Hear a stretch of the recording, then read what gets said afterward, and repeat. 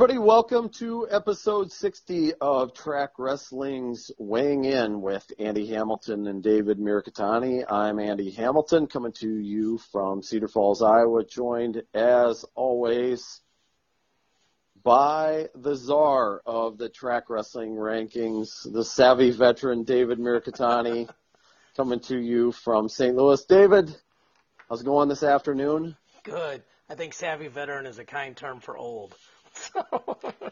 And savvy. Yeah, exactly. Mostly savvy. Let's take that. Yeah, I'll go with that. That's funny. How are you doing? Doing great. Good. Yourself? I'm great. I got to travel this last weekend, got to interview Mark Cody, traveling this weekend. Really been a fun little string of days here put together. Yeah, Mark Cody, you had the chance to catch up with the new coach at Presbyterian, the new coach at the new school on the D1 block. Pretty exciting news for college wrestling, David, that Presbyterian's coming in not just as a men's Division I program, but also going to be the first Division I school to offer women's wrestling. Tell us a little bit about your conversation with Mark Cody for the people who haven't heard it yet. Yeah, it was great news. And, people probably would assume this, but we talk every week about, who makes sense to put on, this show and the other show. And, right, I think in the middle of talking, it was announced Mark Cody was the coach. And he's had a long-standing friendship with my folks, so I was able to get that interview. And he talked about the school. He explained how many scholarships each program has. The amount of enrollment there. He is going to be the director of wrestling operations, and he's going to hire a coach for the women's team.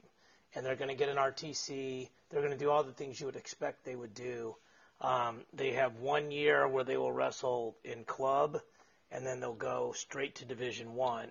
I think one thing that some really smart people actually asked me, they were like, well, why don't they have to sit like 5 years when a school goes from D2 to D1 or NAIA to D2 or anything like that? The reason why those programs have to sit is because of academic standards.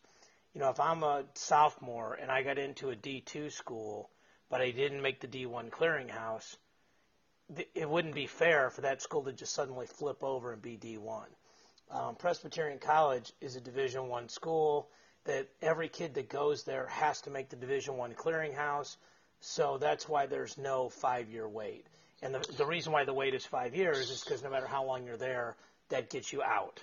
So, that was at least one point of clarification that I think is probably, fairly educational even for some really smart people.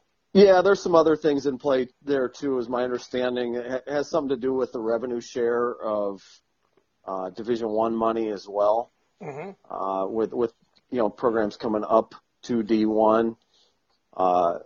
A couple other numbers that are certainly interesting about this to me. First, or bits of information, I should say. Presbyterian will be the first Division I men's program, new Division I men's program since 2003 when Utah Valley launched its program. And also, this is about 180 new programs now that have been launched since 2001. We're not seeing a lot of them at the Division I level, as I mentioned, first since 2003 with Utah Valley. But, David, we're seeing a lot of growth in NAIA wrestling and lower level NCAA programs as well. It's enrollment driven. And junior college, yeah. And junior college as well. It's enrollment driven. It's a topic that you know a lot about.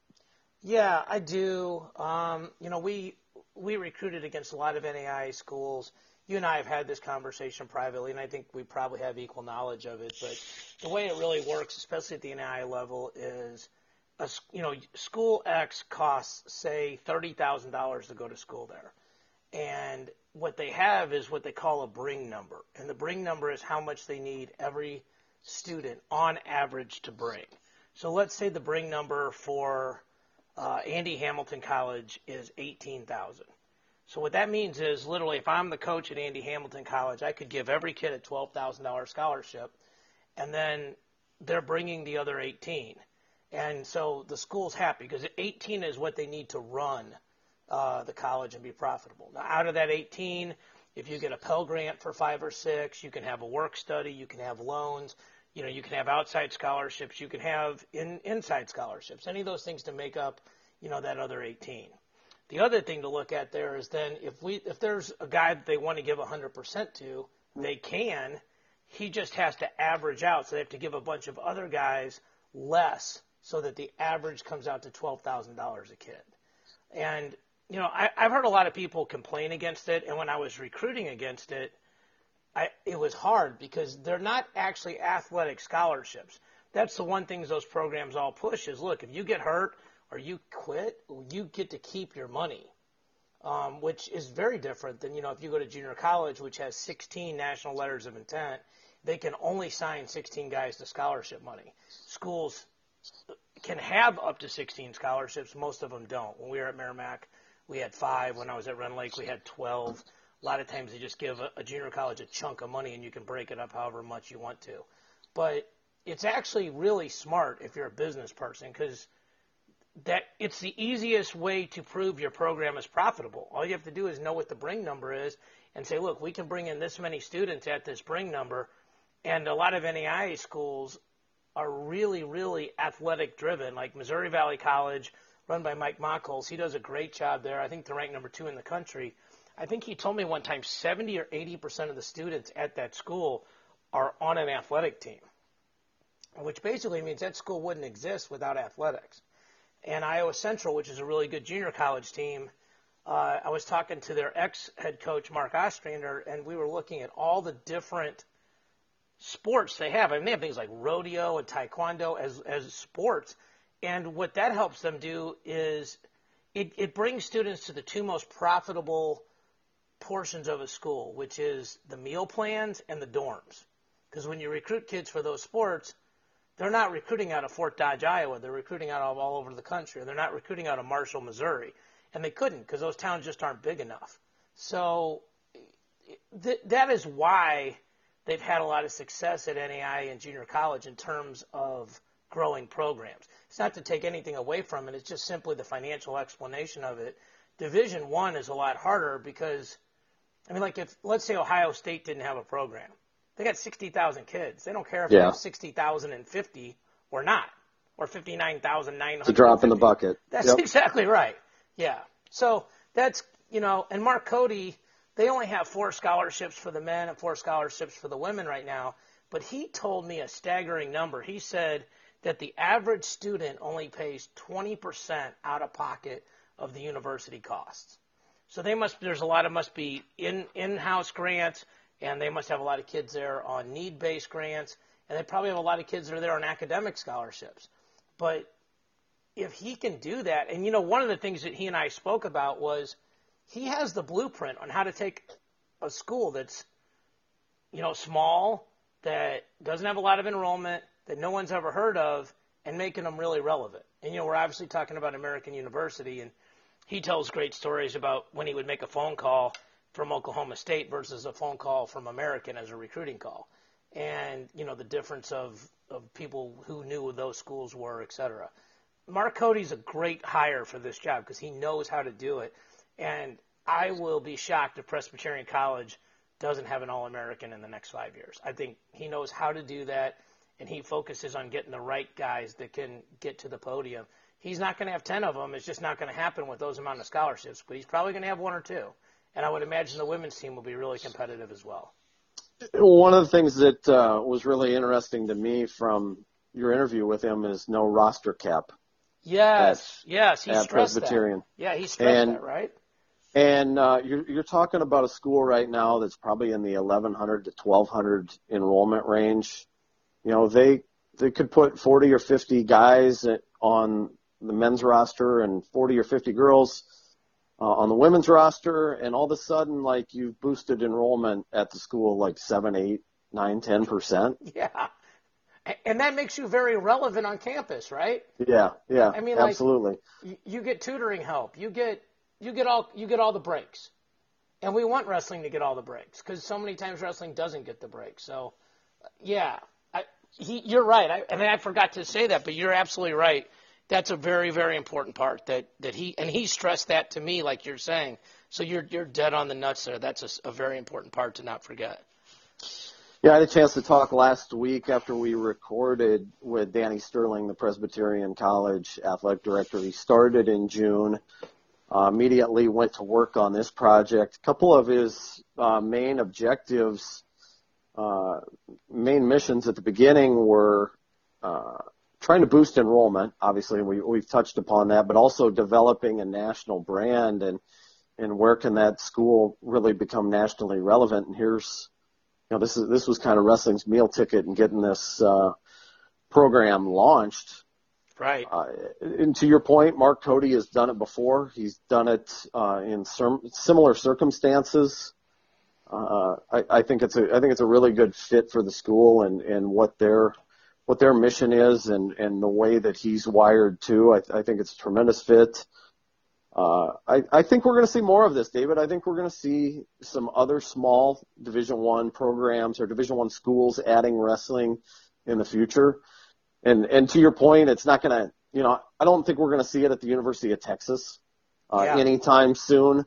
But you look at maybe some of, some other small Division I programs or small Division I schools that can see a huge surge in enrollment. I think that's the ticket, and certainly Presbyterian.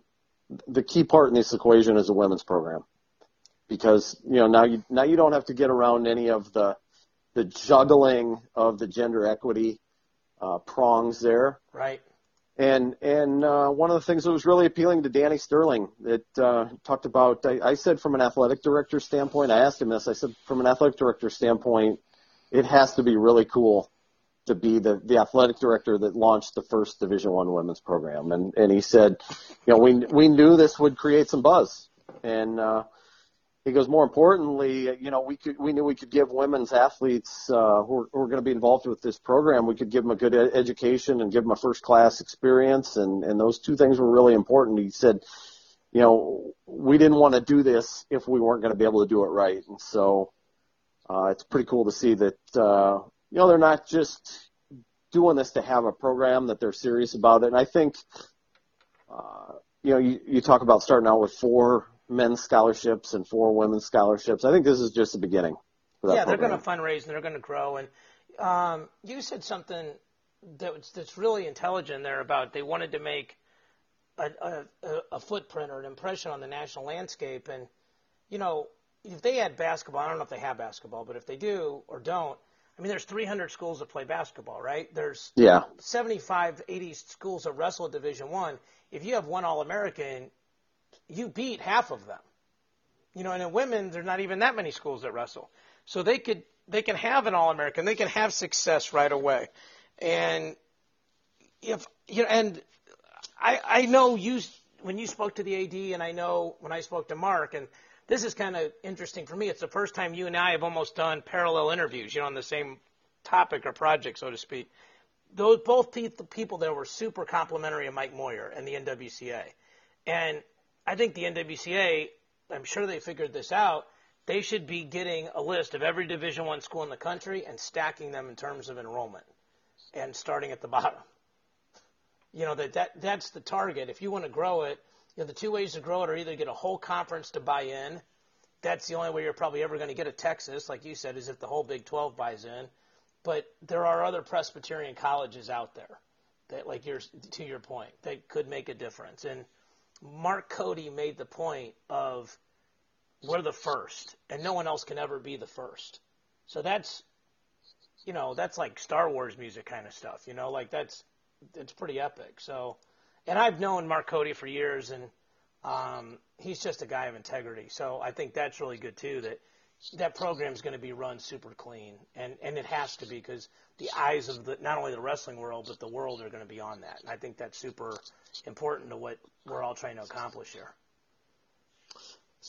Yeah, it's exciting stuff, and like I said, I think this is just beginning. I think we're going to see some more of this happening in the next decade. It's going to be interesting. We're at 78 Division I programs when Presbyterian jumps on board. will that number be north or south of 80, 5 years from now? I think it's going to be pretty interesting to see, David.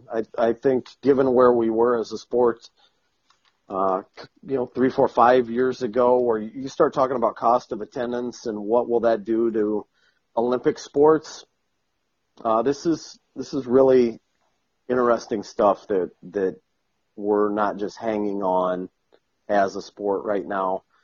And maybe it feels like that in some places. I mean, we just lost, several months ago.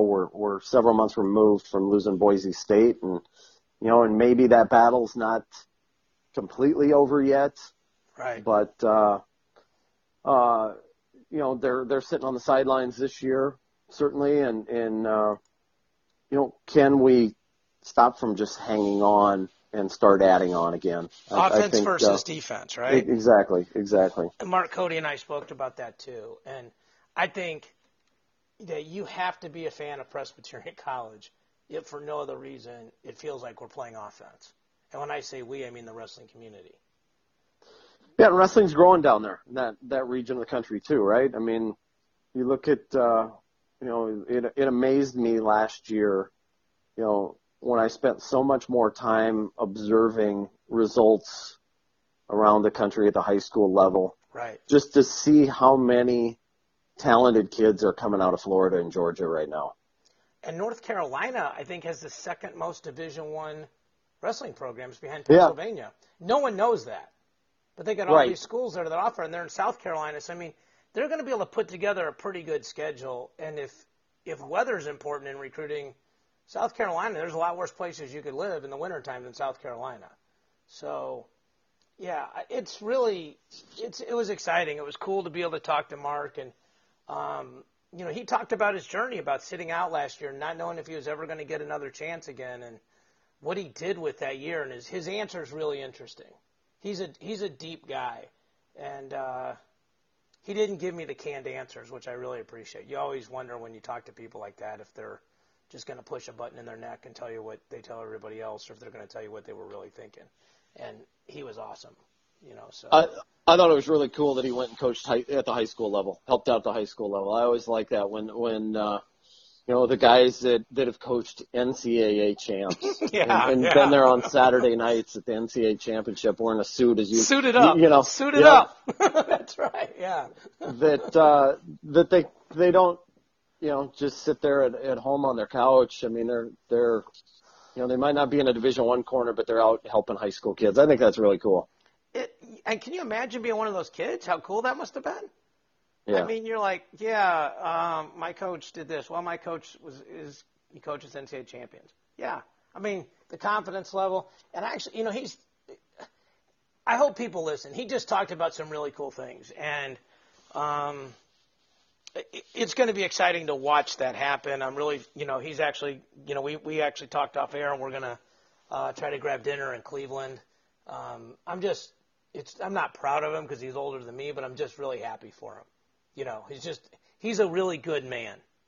Maybe, and you talked about this, like with what Helen did and what Kyle did and Jordan did, and you're like, maybe the point of the story is to be a good person. I think he's a good person, so I'm really happy for him. Well, David, not a lot to talk about on the rankings front, but we're going to dive into that a little bit. Yeah. First, a word for our friends at Resolite. This podcast is sponsored by Resolite Sports Products, your one source for both classic and lightweight mats. From Resolite Zip Mat, the first and only tape-free mat to offer a waterproof interlocking connection system, to Resolite's exclusive Digiprint mat, the only fully customizable mat featuring unlimited graphics that brings unrivaled school branding to your new lightweight mat. Visit Resolite.com for all your wrestling mat needs. Resolite, the mat company. David, not a lot of changes on the rankings front this week. A light week. Yeah. But let's take a quick run through the top 10. Ohio State, for the fifth straight week, remains number one. Buckeyes are sitting at 129.5 projected NCAA placement and advancement points. Penn State remains number two at 113, followed by Oklahoma State at 78. Missouri at 63, Michigan at 61.5. North Carolina State has moved up into a tie for sixth with Lehigh at 52. Arizona State comes in eighth at 45, and Iowa and Rutgers tied at 44.5. David, one of the new features we have this week, people that check out our individual rankings, you will notice that there is a underline under each wrestler in the top 25 at every weight. There may be a couple exceptions there, but there's blue links now. Click on the wrestler names. You can pull up their bios and what they have done this season. So, pretty interesting feature that wrestling fans can check out. I think it's going to be pretty useful for not just wrestling fans, but us as we compile our rankings each week. Let's be honest. This is all because of you. No, I wouldn't say that, David. It is not because of me. You this did is the because work. You did the work. This is because of Justin Tritz and you and Justin. Tommy Maroka and guys. The smart on the back end. Yeah, the guys that know how to write code. Okay, but it was a request that I made, and it was a request that some of the coaches had put into me. But it's awesome because, people love rankings because they're a source of argument and disagreement and conversation. And now you're like, well, look, why does track wrestling have Andy 4th and David 7th? Well, we can just click on there and look at their side-by-side records, look at their resumes. And, they can say, well, yeah, he lost, but it was back in November. Or, well, it's the whole good win, bad loss argument, all these different arguments. And you can pull them all up right there. And so it's awesome. And it's going to really help the coaches when they do their rankings because they have to rank down to 33. So even if they don't agree with our rankings or my rankings, there's at least 25 names there for them to start. And then the second part is they can click on those names and look at who those guys lost to and say, oh, well, okay, David Mirikitani is not in the top 25, but he beat Andy Hamilton at one point of the year who was 17th. Maybe he should be somewhere between 26 and 33. So it's really cool. You were showing me the other night how to even do the rankings simpler than the process we have now, which anytime it simplifies the amount of work I have to do, I am eternally grateful. So I thank everyone at Track Wrestling who is smarter than me, which is basically all of you people, for helping me with this. It's awesome. I'm really jazzed about it. Well, let's take a look at the 10 individual weight classes. David, not a lot of movement this week. Where do you want to dive in on the rankings? I think the easiest thing is to say there were no changes at 125, 133, 165, 174, 285. The one thing that was really disappointing to me, and I'm sure to you, is there's a lot of matches we didn't get, right? Like we didn't get Scotty Parker DeSanto. We didn't get Stoll Hamida. There were a couple. We got Richie Lewis Marinelli, but we didn't get Richie Lewis Kemmer. And Richie Lewis Marinelli really wasn't very helpful for rankings. There were just a bunch of matches like that, but that happens around finals time. I mean, I saw these matches, and it reminded me of when I coached, and you're like, man, this guy, he had to study all week, so he had to miss practice. We didn't want him cutting weight. Or they got finals coming up this week, whatever the case may be. It's a horrible time of the year to even schedule events, but people want to see them. You're in the middle of season. It's all the more argument for the second semester thing. I don't want to digress into that, but we missed a lot of what could have been marquee matches. So I guess the first weight where there was really any changes at all was 41, right? Yeah. Yeah. I think so. Yeah. So, I mean, there wasn't really any change in like the top 14 there. So, I mean, a little bit, Ryan Deal had a bad weekend. He got majored by Stickley. He got beat by Happel. Probably the biggest change there is, we'll probably put in Stickley instead of Cole Martin next week. It's just kind of hard figuring out who's going to wrestle there. So, and then Wisconsin. We've talked about this before. Wisconsin's one of those teams that's kind of similar in some ways to like maybe NC State of a year ago, where just pretty solid at a lot of weights. And Lehigh this year.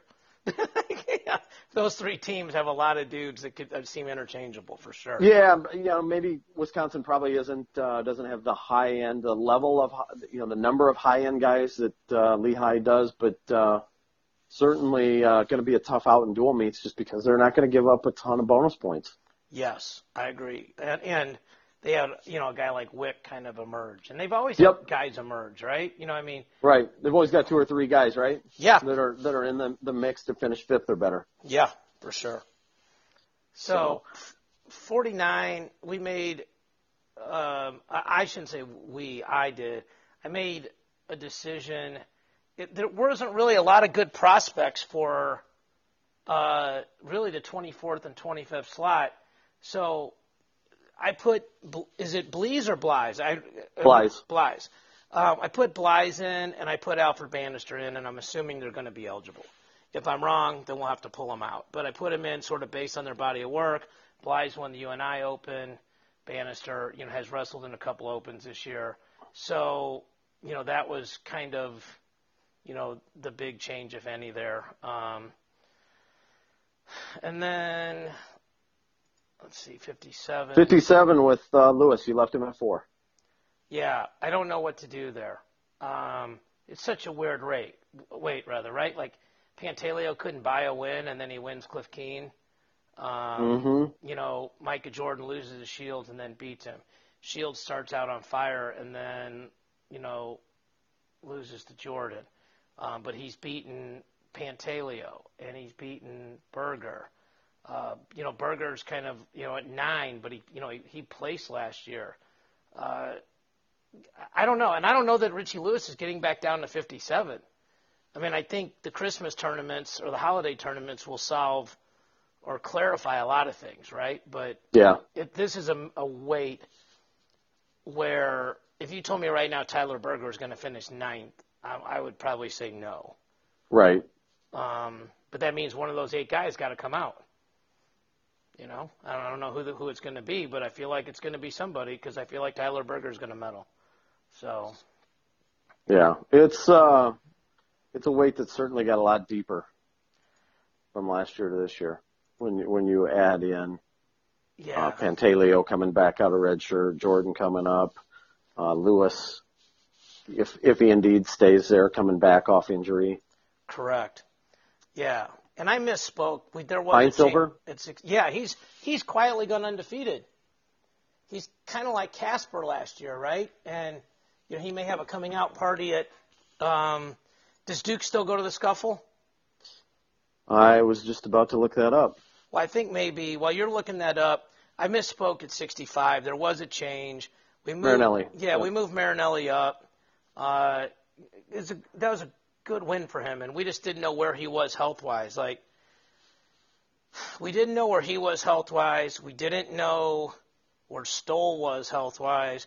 We still don't know if Spencer Lee's going to wrestle, and we got answers to one of those 3 questions this weekend, and that was Marinelli.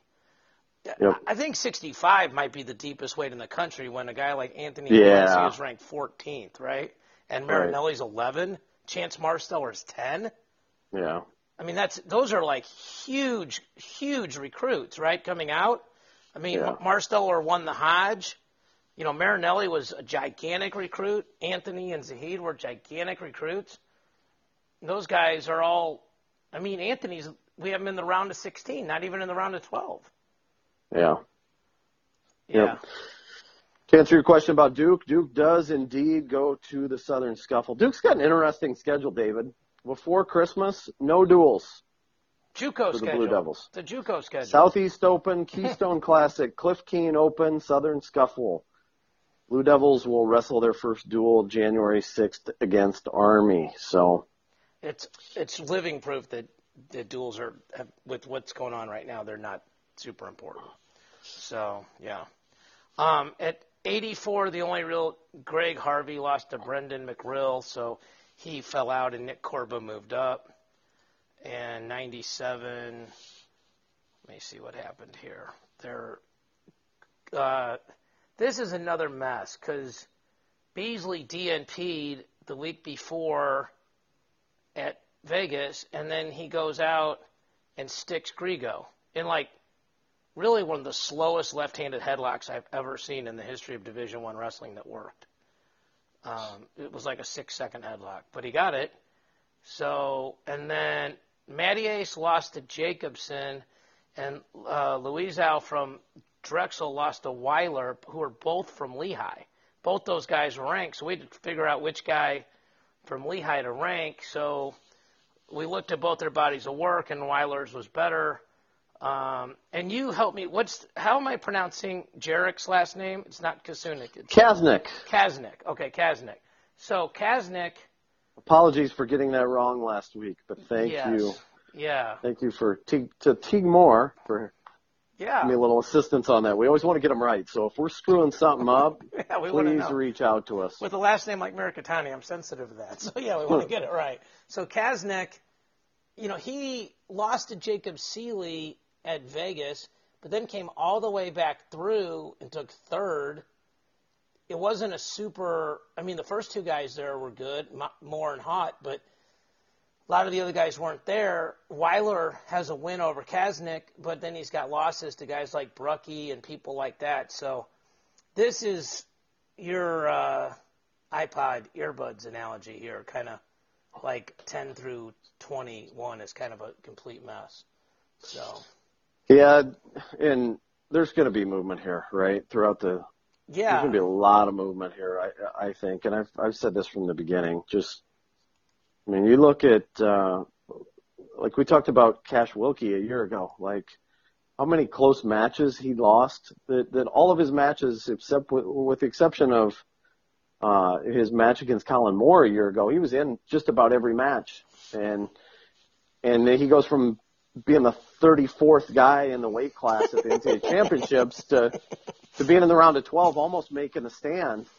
And now he's ranked 5th. And so he's still a guy that wrestles a lot of close matches. And, right now he's just winning more than his share. So he's sitting there at 5. You're also looking at Anthony Cassar, Penn State at 10. You look at how Penn State can get back into this thing and make up some ground on Ohio State. That to me is the big one right there. If he can crack into the top 5, that's you go. That's potentially a 10-point gain for Penn State right there. What's weird is if McCutcheon was here, he'd probably be ranked 5th. Yeah.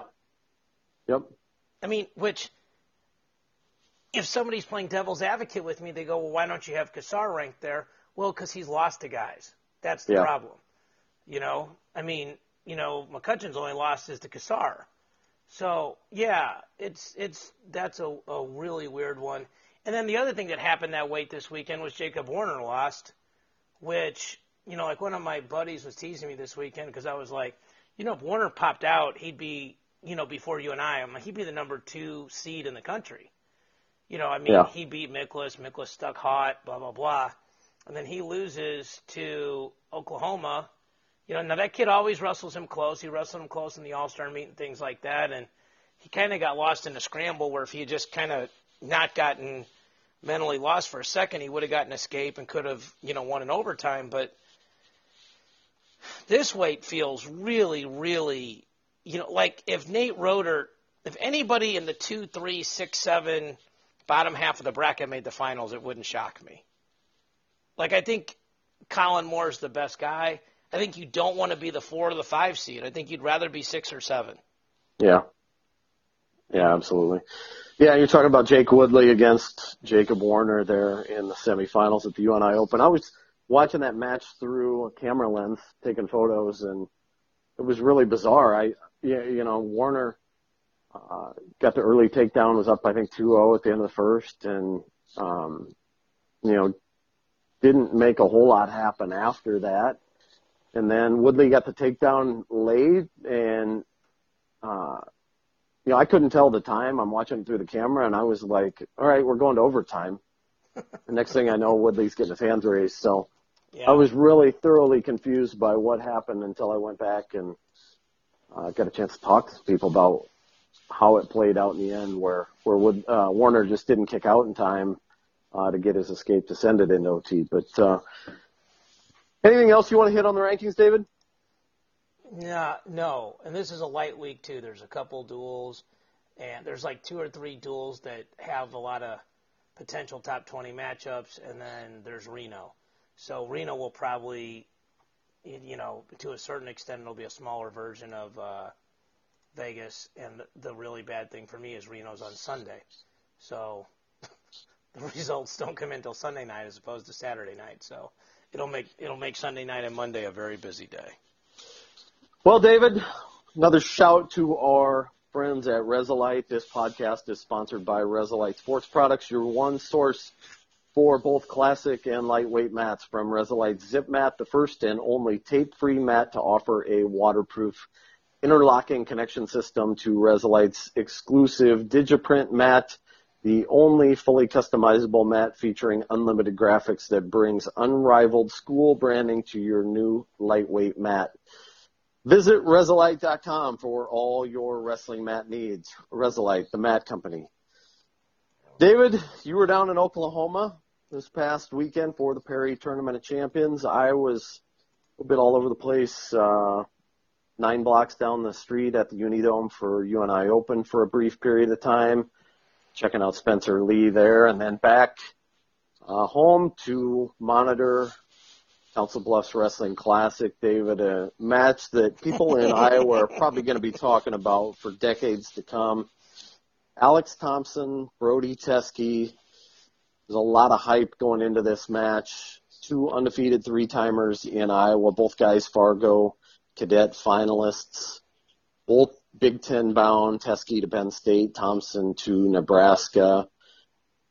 Never seen a match of these stakes where 2 undefeated 3-timers went at it in Iowa.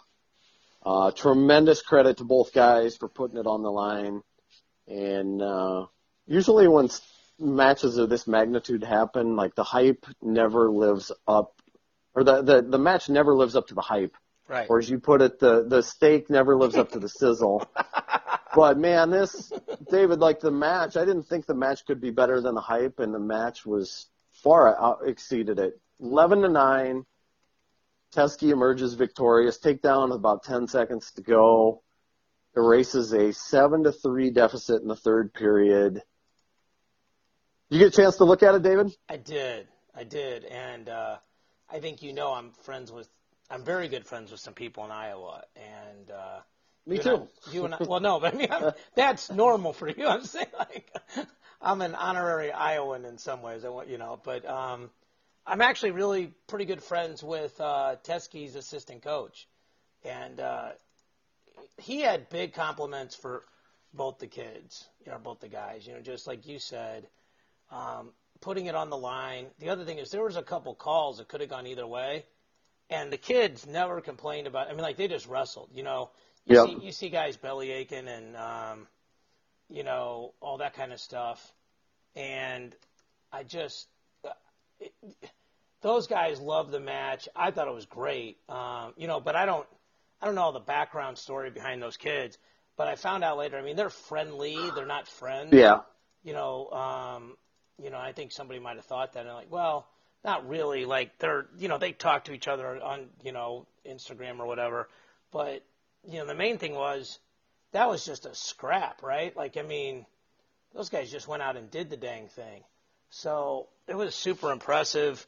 Their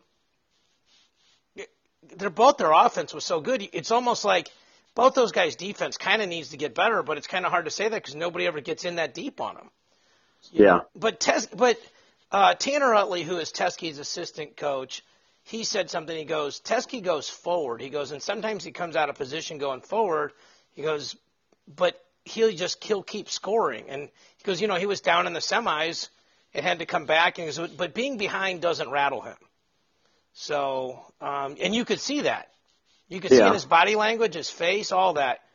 That kid was not concerned, which is awfully impressive, right? In the last, 53, 54 weeks, Brody Teske has been down 8-2 to Bryce West, a state champion who's now on the roster at Northern Illinois. He was down 8-2 in the third and came back and pinned him in the finals of the Independence Invitational a year ago.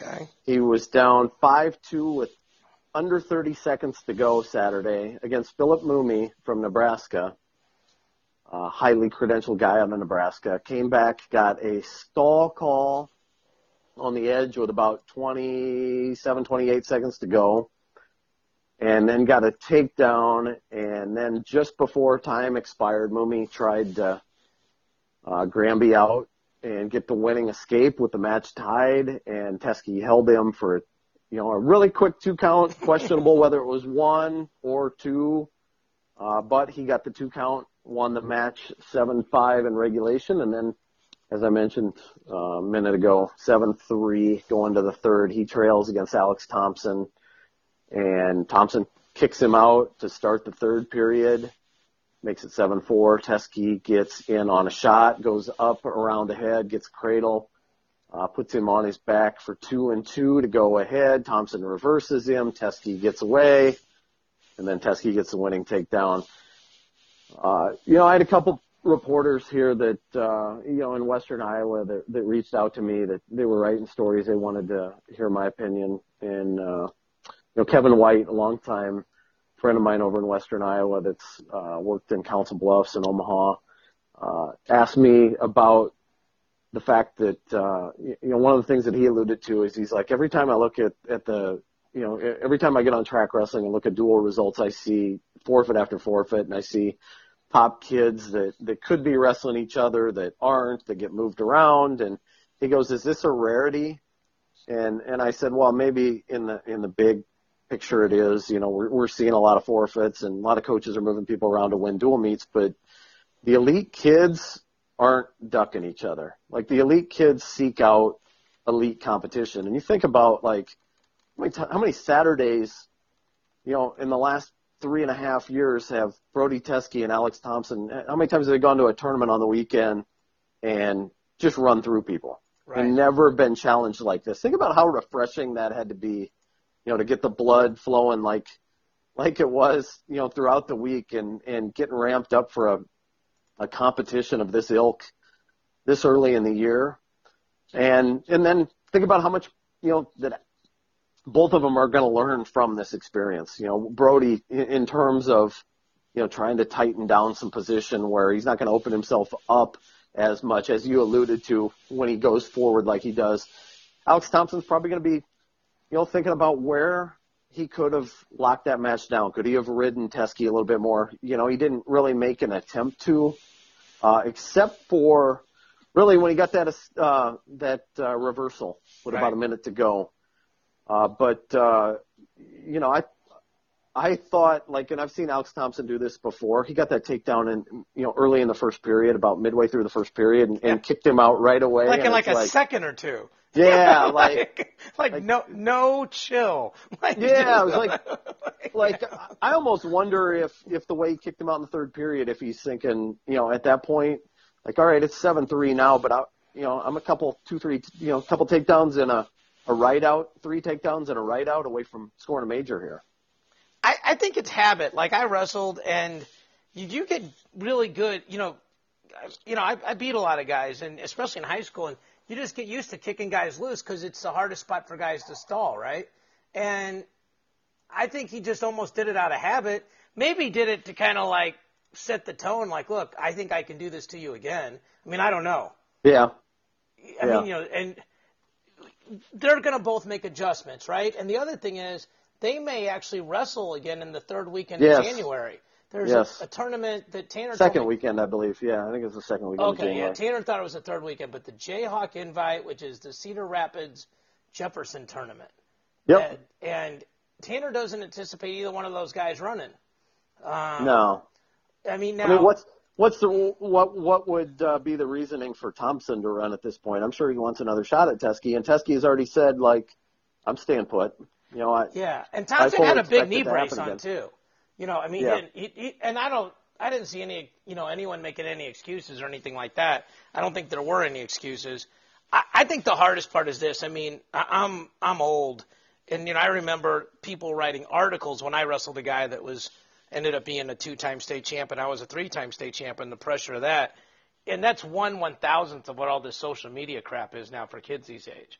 Yeah. There's all these keyboard warriors acting like they ever did anything in their life, and they're making comments on these kids' lives. I give them credit for just, even if it had been a really boring 2-1 match, I think they won just by doing the dang thing, So the fact that the match was epic was like almost a bonus, right? Yeah. Yeah. Yeah, absolutely. Yeah. Absolutely. I mean, to your point, one of the things that I saw on social media, one of the best things that I saw on social media immediately afterward was from Aiden Reeves, state champ from Albia. Okay. Said, so much respect for Alex and Brody. Couldn't ask for two better competitors to represent Iowa wrestling. I think there was a lot of that from. That's good. That's what the reaction should be, right? Peers. Yep. Yeah, for sure. That's what it should be. Yeah, 100% on that. I'm glad that was the reaction. But there's some knuckleheads that didn't react that way, right? Yeah. So those kids, they got their heads on straight because they're listening to the right people. And Tanner was funny.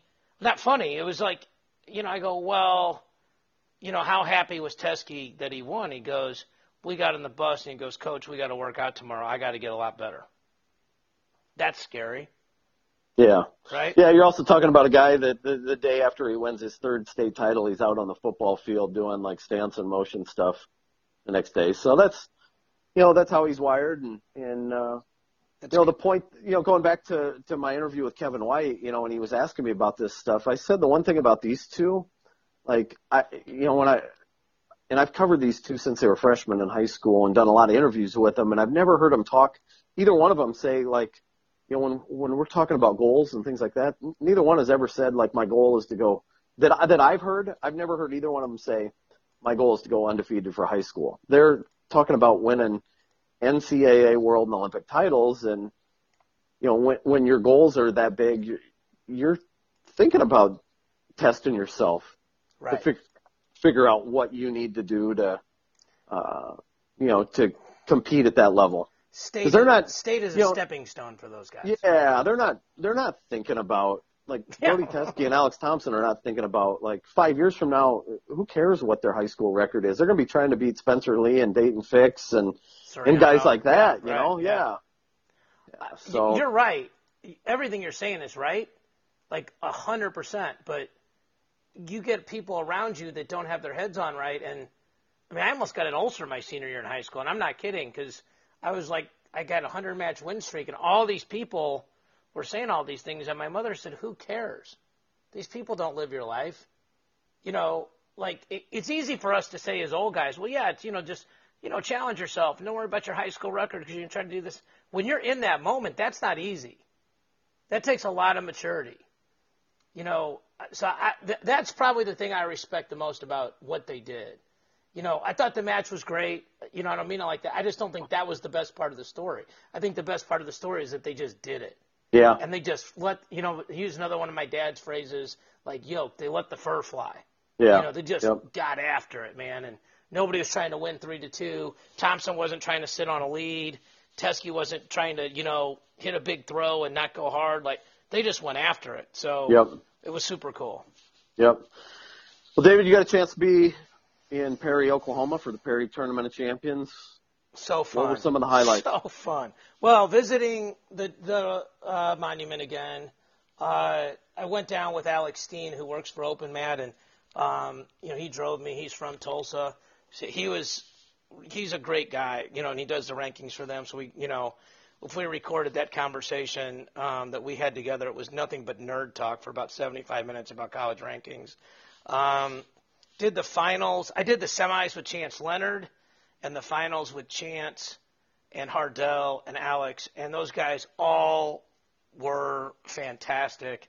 The track wrestling reception we received from a tournament that is that old, they still use the old scoreboards where it's like, the nameplates and each number, each digit is a different nameplate. They hang it up there, but, people were all checking their phones and seeing the updated scores and brackets. It was super cool. And they're running a big event there in June that I'm going back to cover, a sort of like a Beat the Streets like event in Oklahoma. I recruited a ton I was the guy that recruited for my dad. I can't remember the last time I went to a high school meet and didn't care who won and didn't care who I could get. It was a very, very fun perspective to just watch and just watch the value of high school wrestling. That these people love wrestling. We walked into this diner for breakfast and we both had wrestling jackets on, and the woman goes, "You here for the tournament?" I said, "Yes, ma'am." And she goes, "How we doing?" I said, "We're in second place." She goes, "We going to get him today?" She had on a Perry wrestling T-shirt in, state champion T-shirt. It's awesome there. If you have to live in a small town, that's the kind of small town you want to live in. Yeah, that sounds really cool. It was really cool. So, it was very good for me just to sort of just shake the snow globe and get a new perspective. It was very mentally healthy for me. I enjoyed it tremendously. I want to thank Chad Lindsley, Ronnie Delk, Chance Leonard, Alex Steen, and Hardell for all making me feel at home. It was great, and I hope they'll have us back. Well, David, I'm going to get an opportunity to go on a high school road trip of my own this weekend. Really fired up about heading out east for the Beast of the East. We're going to have that live on Track Wrestling. Kickoff to the Beast will be Friday night, Ohio State against Princeton. The marquee match in that one, 149 pounds, Matthew Kolodzik against Keyshawn Hayes. And on Saturday and Sunday, we're going to have the Beast 25th anniversary. Yeah. Been some huge names that have competed in that tournament, David. Jordan Burroughs, Kyle Snyder, Coleman Scott, Frank Molinaro, David Taylor, Steve Mocco, Franklin Gomez. I could go on for days. Troy Nickerson. We posted a match the other day. Troy Nickerson wrestled Coleman Scott for a Beast title one year. So I think we counted up 28 NCAA champs that have medaled at the Beast. That's just the ones that have medaled. I'm sure there may be one or two that have slipped through the cracks that came through a year or two, maybe didn't medal and went on to greater things in their wrestling career later. But, man, there are going to be some serious hammers there. Joey Silva, Michael Beard, Sammy Sasso, David Carr, Kurt McHenry, Julian Tagg, Robert Howard. I could go on and on. Patrick Glory. Yeah. It's loaded. It's a loaded tournament. That was one of those tournaments, if we could get if the kid placed in the top 8, we could get him at junior college, we're good. That kid could win nationals. And the perspective is interesting because, when I was at Perry, they have the history of the tournament. Kendall Cross wrestled in that tournament and didn't even win it. And then wins. It's what was the Eastern Michigan story with Deacon, right? That's harder than the Worlds. Jordan Burroughs never won the Beast, right? Yeah. So, the places you've been to in the last 15 months, give or take, you could probably sell your memoir after all the stuff you've seen, So, that's going to be an awesome tournament. Yeah, and you're going to, see a lot of recruiting going on up there. And when I had Dubuque on, they are smart. They're we wanted to be a part of this. So they're wrestling that Friday night, right? Right before it, like you mentioned. There. So, they get to get a meet in, be seen, and then get to see those kids all while they're there. It's really, really smart marketing on Ohio State and Princeton's part. Yeah, absolutely. And you think about, I'm running down the names. How many of those guys that we're going to see on Friday night wrestled in the Beast? Snyder, McKenna, Kolodzik. I could go on and on. Miles Martin won it. Yeah, I guess he did. A lot of those guys are from out east, right? So, maybe Brucky wrestled in it. I don't know. But, yeah, there's a lot of them. And you're seeing the superstars of tomorrow for sure. So, yeah. Yeah, we're also going to have some other big tournaments, high school tournaments on the docket this weekend on Track Wrestling. Minnesota Christmas Tournament. Going to be some phenomenal talent up in Minnesota at that one. You think about states that performed this summer on the international stage, and Minnesota had a banner summer when you think about Mark Hall, Gable Steveson, Daniel Kirkfleet, Emily Shilson, Mitch McKee, going out and winning world medals, being in the world finals. Yeah. It makes winning junior duels seem like nothing. Yeah.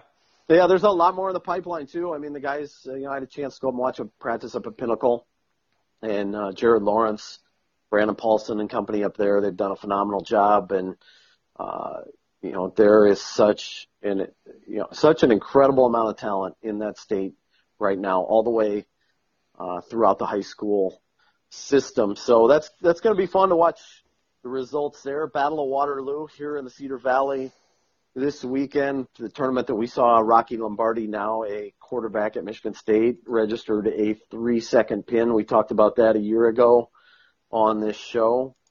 Also the Old Chicago tournament out in Colorado. So those are going to be some big high school tournaments coming up this weekend on track wrestling. Another new feature, David, that we're going to roll out here in the next day or two, the track wrestling high school rankings. So that's going to be exciting to put those up for the first time. So be on the lookout for those. Our guy Olenowski is going to run that, right? Yep, Eric Olenowski. Beast of the East champion, Eric Olenowski. There you go. Who's going to be on the call, along with the one and only Shane Sparks. Well, this weekend out at the Beast. That'll be real low energy. Yeah. Yeah. Try to get him a Red Bull or something, get him to come out of his shell a little bit and show some enthusiasm. So. Shane, get excited about life, would you? Yep. It's not that bad. Yeah. Yep. So, well, David, that's all I have for this week. How about yourself? I just want to give a shout-out to CBC here in St. Louis. They wrestled great at Ironman. Malik Johnson won. They scored 101 points, 7th out of 88 teams. Really proud of those guys. And I'm going to go to Nebraska and interview Mark Manning and Brian Snyder and some of those guys this weekend on Thursday before they wrestle NC State and North Carolina. So I'm excited about that. Those guys have always been very accommodating, so it'll be fun to do that.